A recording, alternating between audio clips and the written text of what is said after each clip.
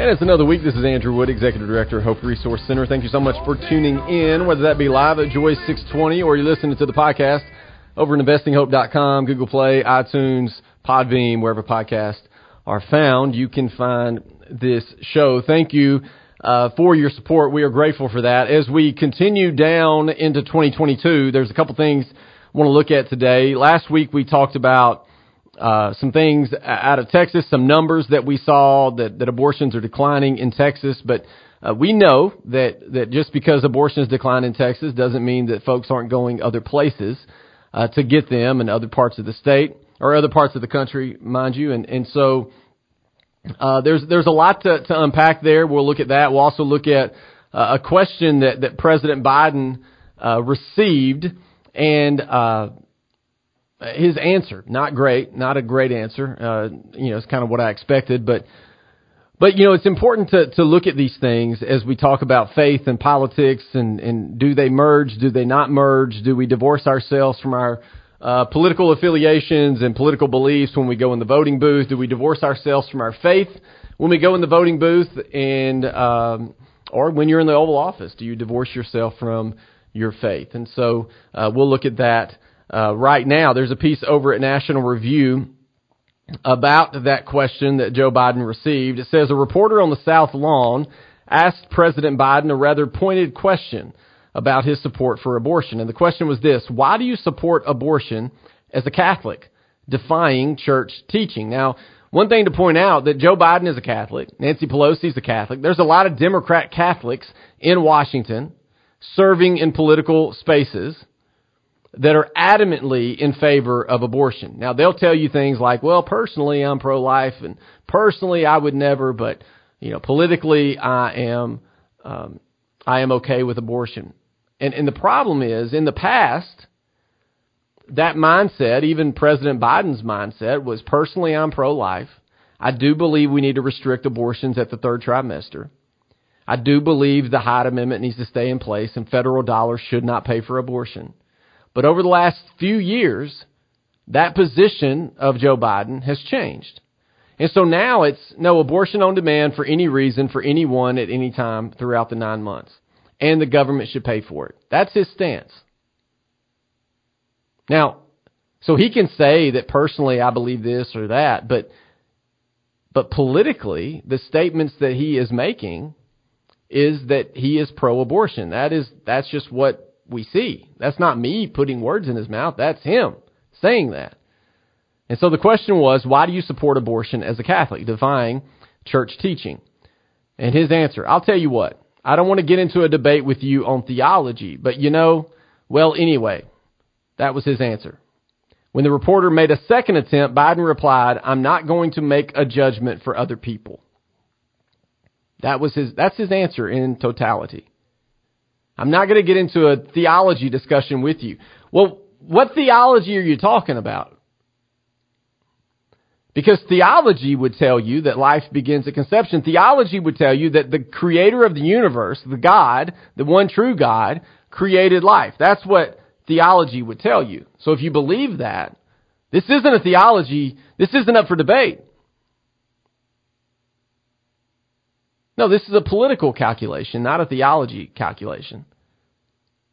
The article goes further. Throughout his long career, Biden has attempted just about every excuse in the book to explain his choice to support legal elective abortion while also presenting himself for communion as a practicing member of the Catholic Church, which denounces abortion in no uncertain terms as a grave moral evil.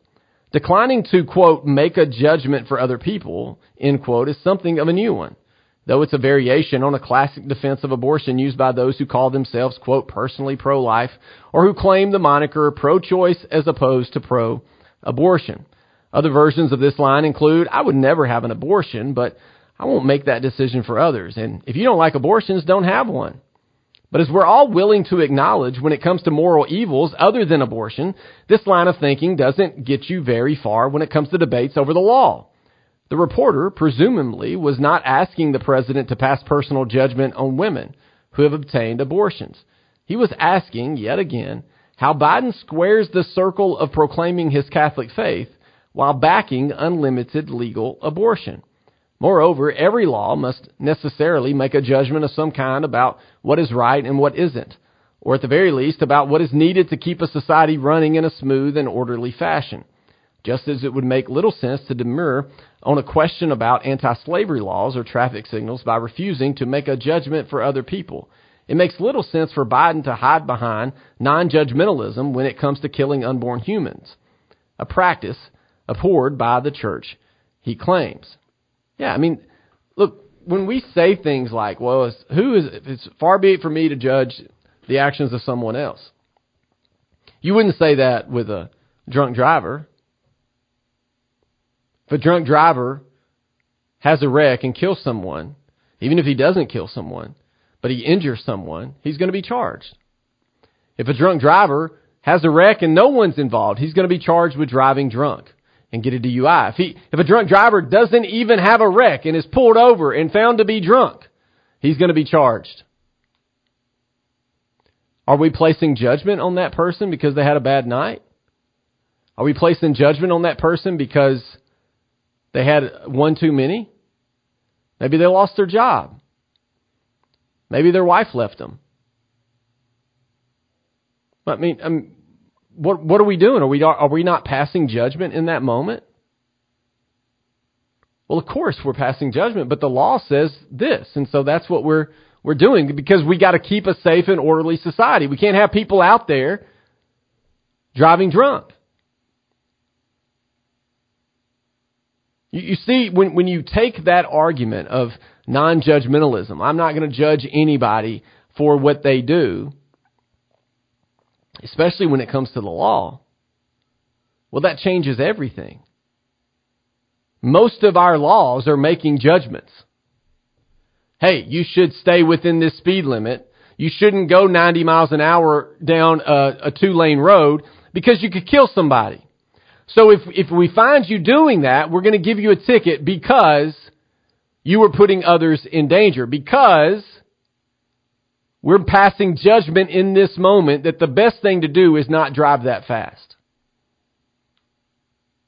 But what if a legislator come out and said, far be it from me to say who should drive what. Far be it from me. We pass judgments every day as a practice in a free society. A society that is ruled by law. We pass judgments all the time.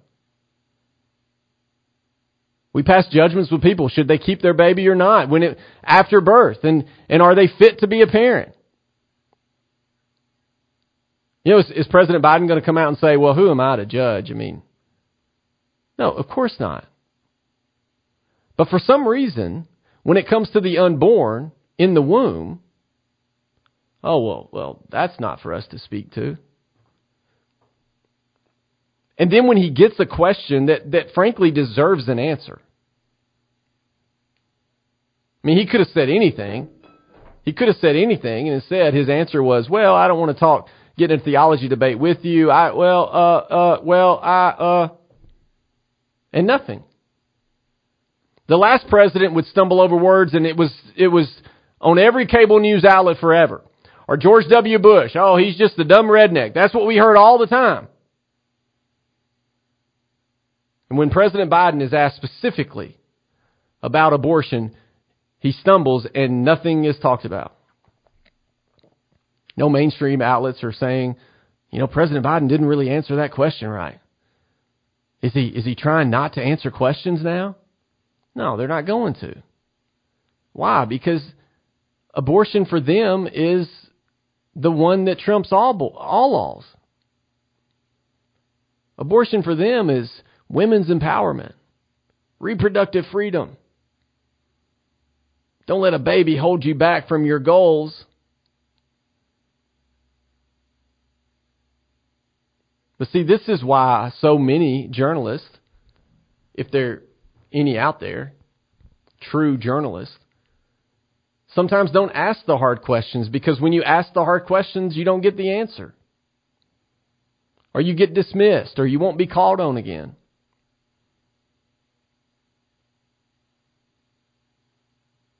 But our president needs to defend his position. Even if his defense was, I think abortion is women's empowerment. I think abortion allows for women to succeed. I think abortion is the law of the land. And I think abortion should be okay up to 9 months. That's what I think and believe. And yes, my faith and the Catholic Church may disagree with me on that, but we're just going to have to disagree on that. He could have said that.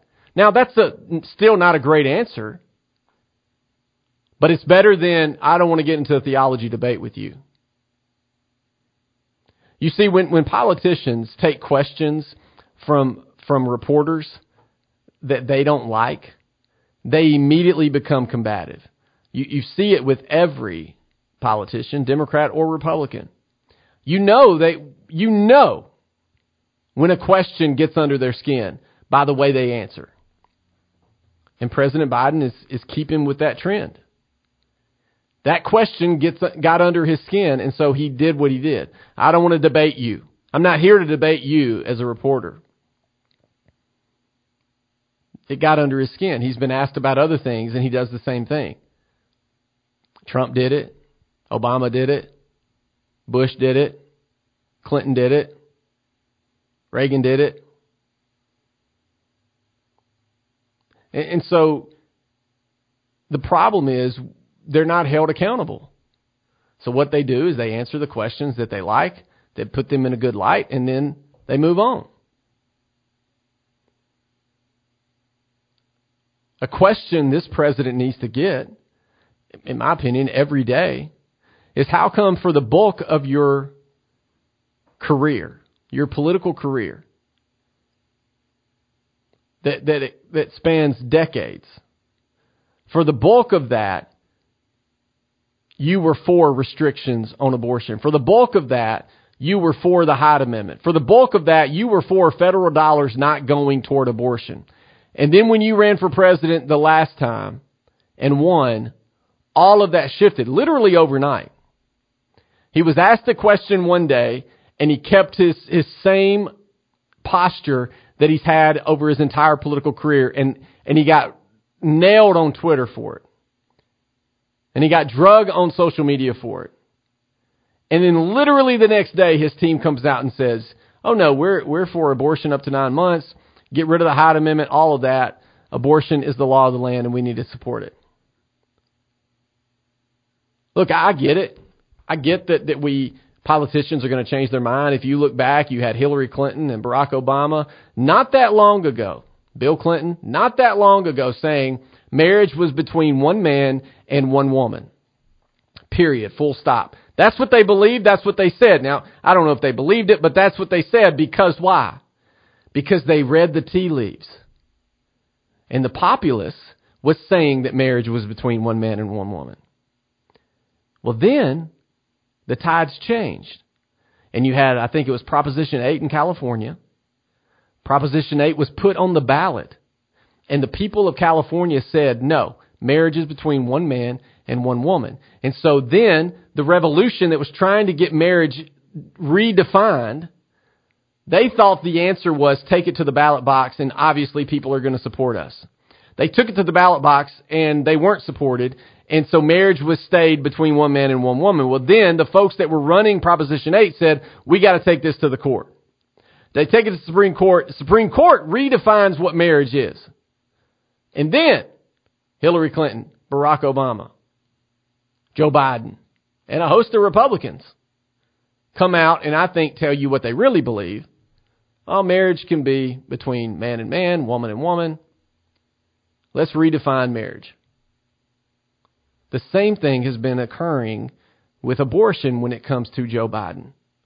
He believes it is a lot better for him politically to be pro-abortion now. This isn't about conviction. This isn't about a faith system. This isn't about a belief system. This is about political expediency. And from a political perspective, he believes his wing of the party is going to be for abortion up to 9 months. And we saw that just last week when the Senate tried to pass a bill codifying abortion at the federal level.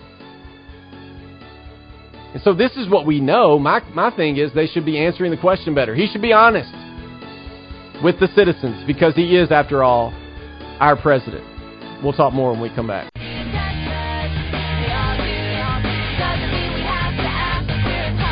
As we continue the conversation today, we started the first segment talking about kind of a great question by a reporter, poor answer by the president, but we come to expect some of that, again, from all the presidents. They just, sometimes when they get a question that gets under their skin, they lash out or they change the subject. All politicians do that. It's frustrating. Man, wouldn't it be nice to just have a politician answer a question? Just answer it. Even if I disagree with you, if I can tell that you're being honest and transparent, then at least you're not pulling my leg. At least you're like being honest and transparent. And it seems like we struggle with that in today's political climate. But I digress. As we look at what's happening out of Texas, I told you either last week or the week before that numbers are declining when it comes to abortions in Texas after the Texas law was passed. Well, they're now doing a study, and it's interesting. These studies come out quick because the abortion narrative changes. So pro-abortion folks are like, hey, we gotta let people know their abortions are still happening. We got to keep it in the news. So over at The Hill, there was also a piece in New York Times talking about this, and you can find it in other places. But it says 2 new studies suggest that abortions among Texas women fell by only 10% following the state's restrictive abortion law, with many women traveling to nearby states or buying abortion pills online. Now, again, even if that's true, falling 10% is a big deal. I mean, that's still, close to 100 babies a day having their life spared. I mean, that's a big deal. So they say just 10%, but 10% when it comes to life, that's a lot. That's nothing to sneeze at. So the modest decline in abortions was less than earlier measurements suggested. The new law prohibits abortions after fetal cardiac activity. There's that phrase.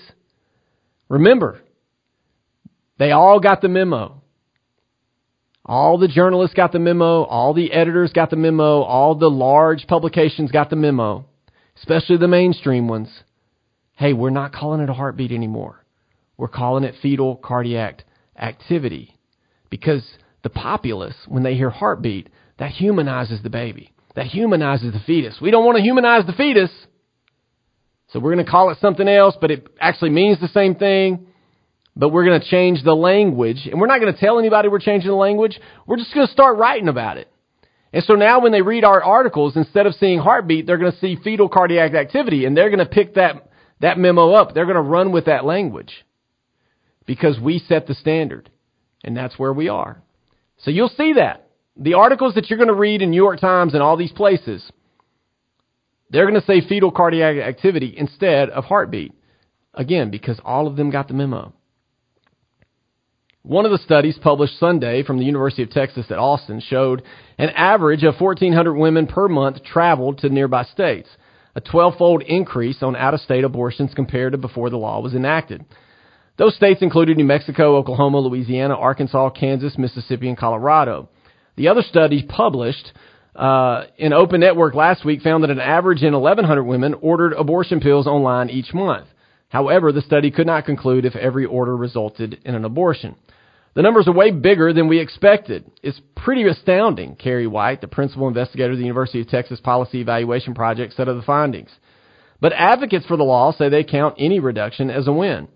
There's no hesitation from our side to declare this a victory for actually protecting preborn children from elective abortion. John Sago, the legislative director of Texas Right to Life, told The Times, "We're realists around here, so the best we can do is incentivize women to have their children." Now, it's interesting because there was a report that came out a couple weeks ago saying abortions declined by quite a bit in Texas.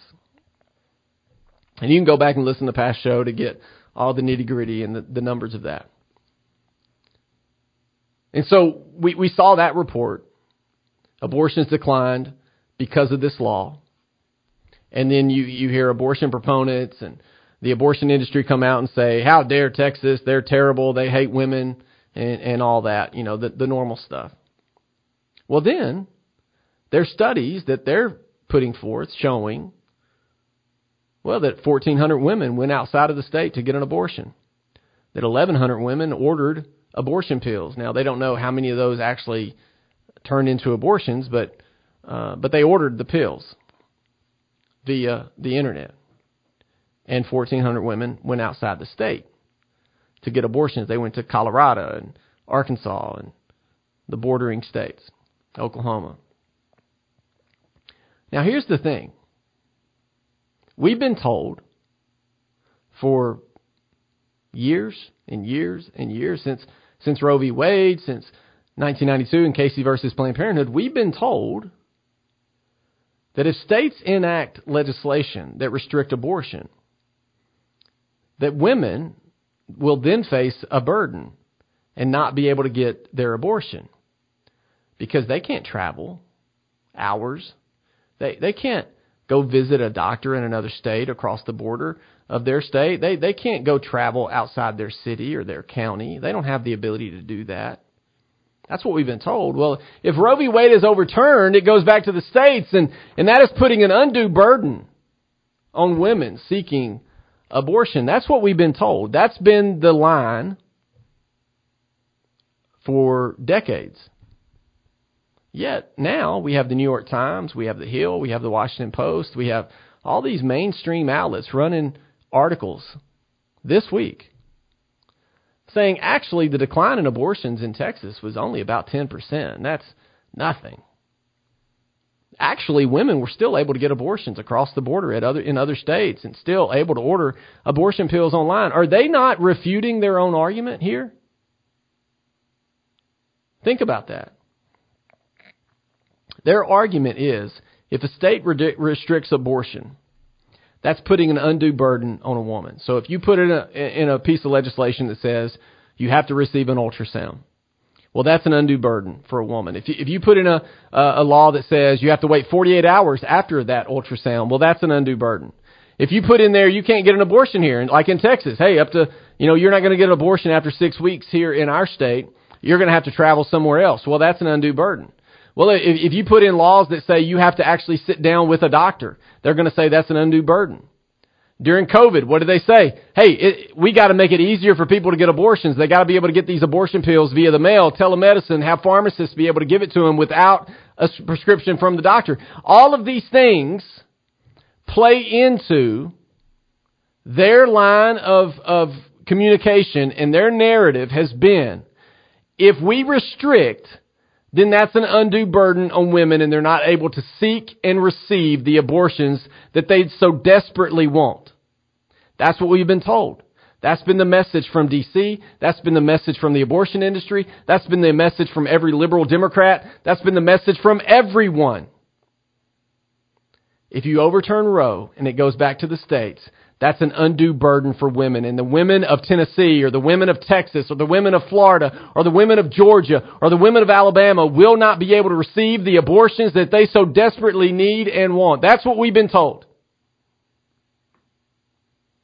Yet this week we're seeing articles that say Texas has the most restrictive abortion legislation in the country. When it was passed, all heck broke loose, and it's a terrible thing, and they hate women, and women are going to be pushed back decades because of this law. Yet, this week, they're writing articles, New York Times doing a study, where they literally say the number that was declined in abortion was just 10%, and that's minuscule. Women were still able to get abortions by going to another state. Women were still able to get abortions by getting abortion pills in the mail from the internet. So if I'm a justice on the Supreme Court and I'm looking at the abortion proponents' arguments at the moment, might one argue now that, well, it's not an undue burden? The abortion number only dropped 10%. That's your study. That's your numbers. And you yourself on the abortion industry said that 10% number is nothing, not near what we thought it was going to be. So clearly it's not an undue burden. Clearly women can still get the abortion you so desperately want them to get. So they've flipped the argument and refuted themselves. I mean, it's what we all knew. But now they're saying it out loud. We'll be back.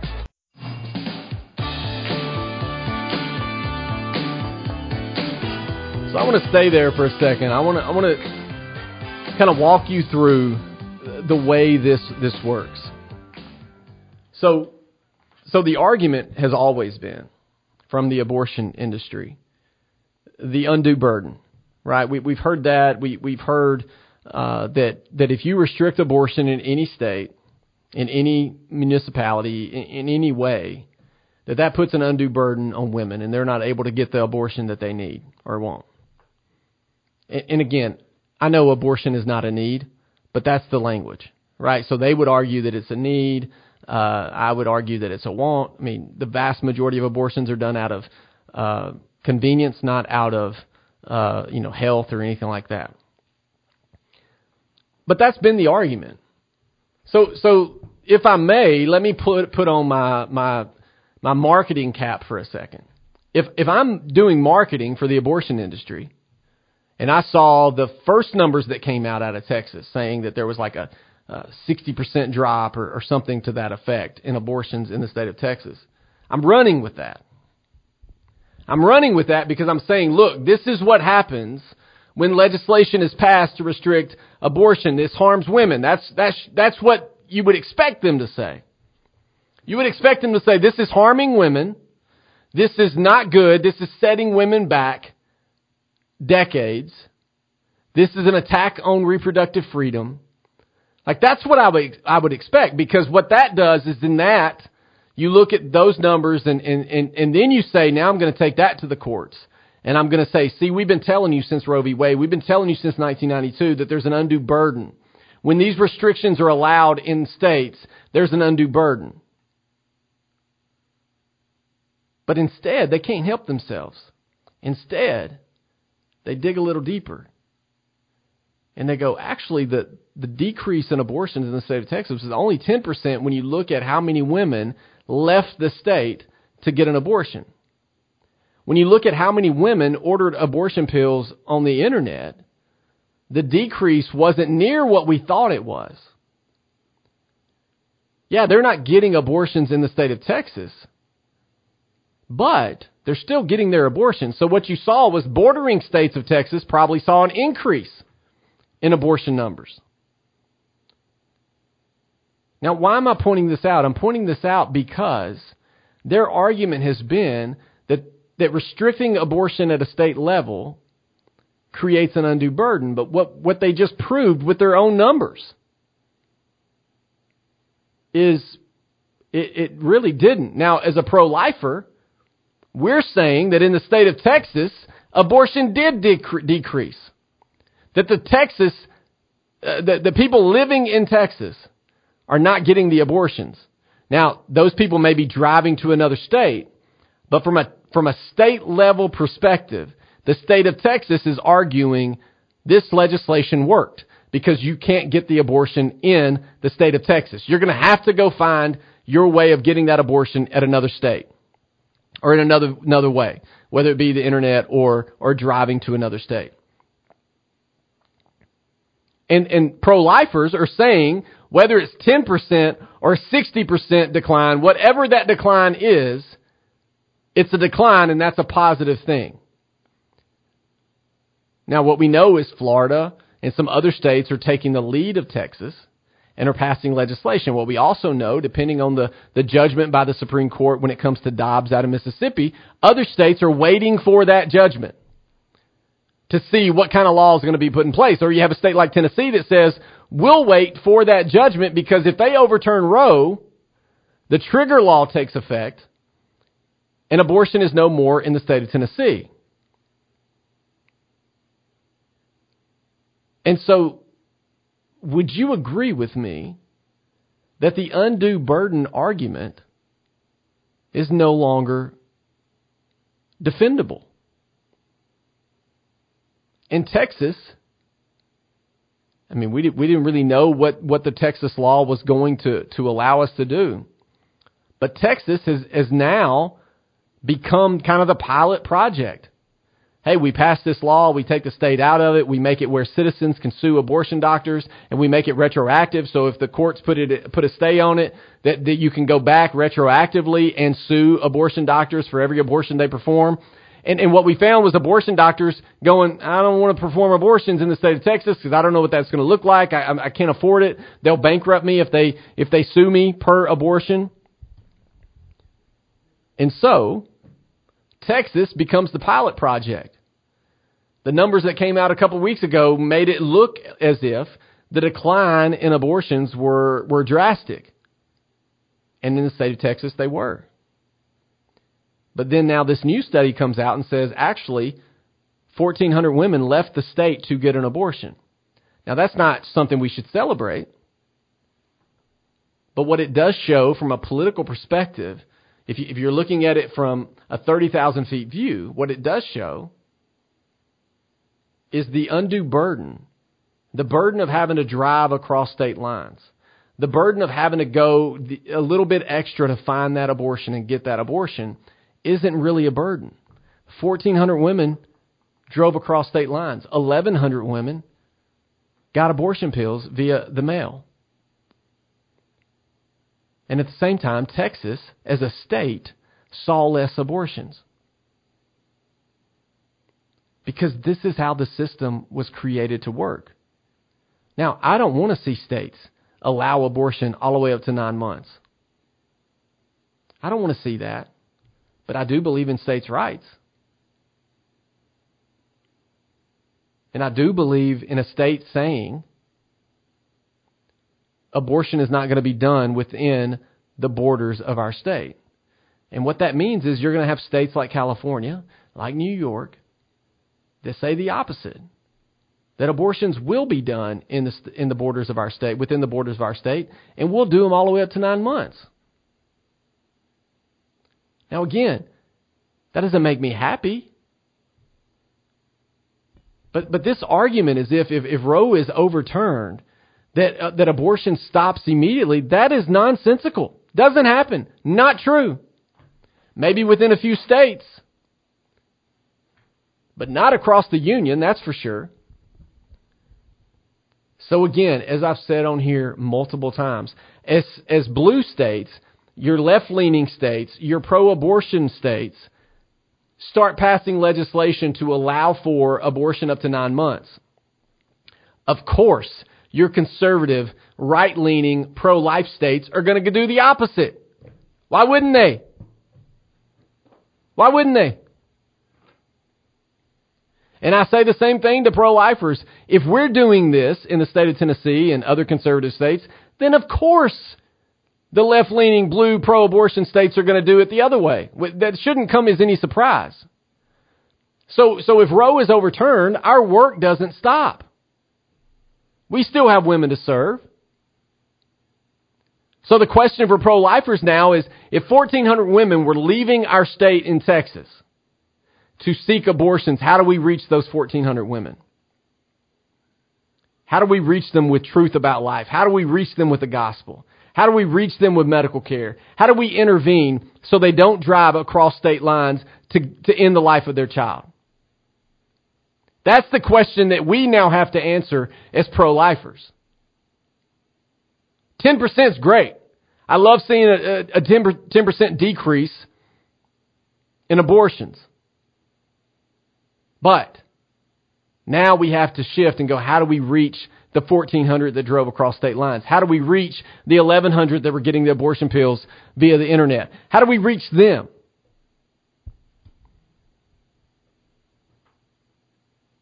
How do we reach a new generation coming up that has seen their brothers and sisters on ultrasound image grow up right in front of their eyes? How do we reach them to tell them that abortion is a travesty? How do we do that? That becomes our focus. Because I'm telling you folks, I believe Roe is going to be overturned. I do. In my lifetime and maybe in the next few months, I think all the writing is on the wall that the judges are going to rule in our favor and in the favor of Mississippi. But that doesn't mean abortion goes away. That doesn't mean we can just go, yay, yay, and sit back and do nothing. No, we definitely celebrate, no doubt. No doubt we celebrate that. We've been waiting for that day since 1973. But it doesn't mean our work is done. And so this is an opportunity right now, when we see these studies and these numbers come out, to say, see, I told you.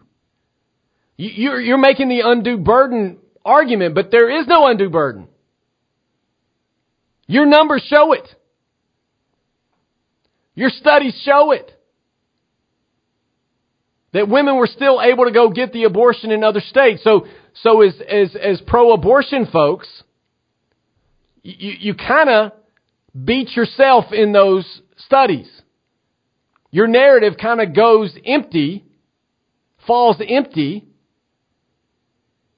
when you go, well, actually, the decrease in Texas was only 10%. Actually, 1,400 women were able to go across the state line to get an abortion. So you have made your argument an empty one. And now pro-lifers, what we have to do is say, okay, how do we reach those 1,400 women that went across the state line? How do we reach them? How do we keep them in our state? How do we show them another way? How do we care for them? We're not going to catch all of them. We're not going to reach all of them. We're not going to change all of their minds. But are we making the effort? Now that we know, at least in Texas, if we trust these numbers, we know 1,400 women went across state lines to get an abortion. How are we reaching them? How are we reaching them with our marketing? How are we reaching them with our comments, with our care, with our service? That's the question we have to answer. We'll be back.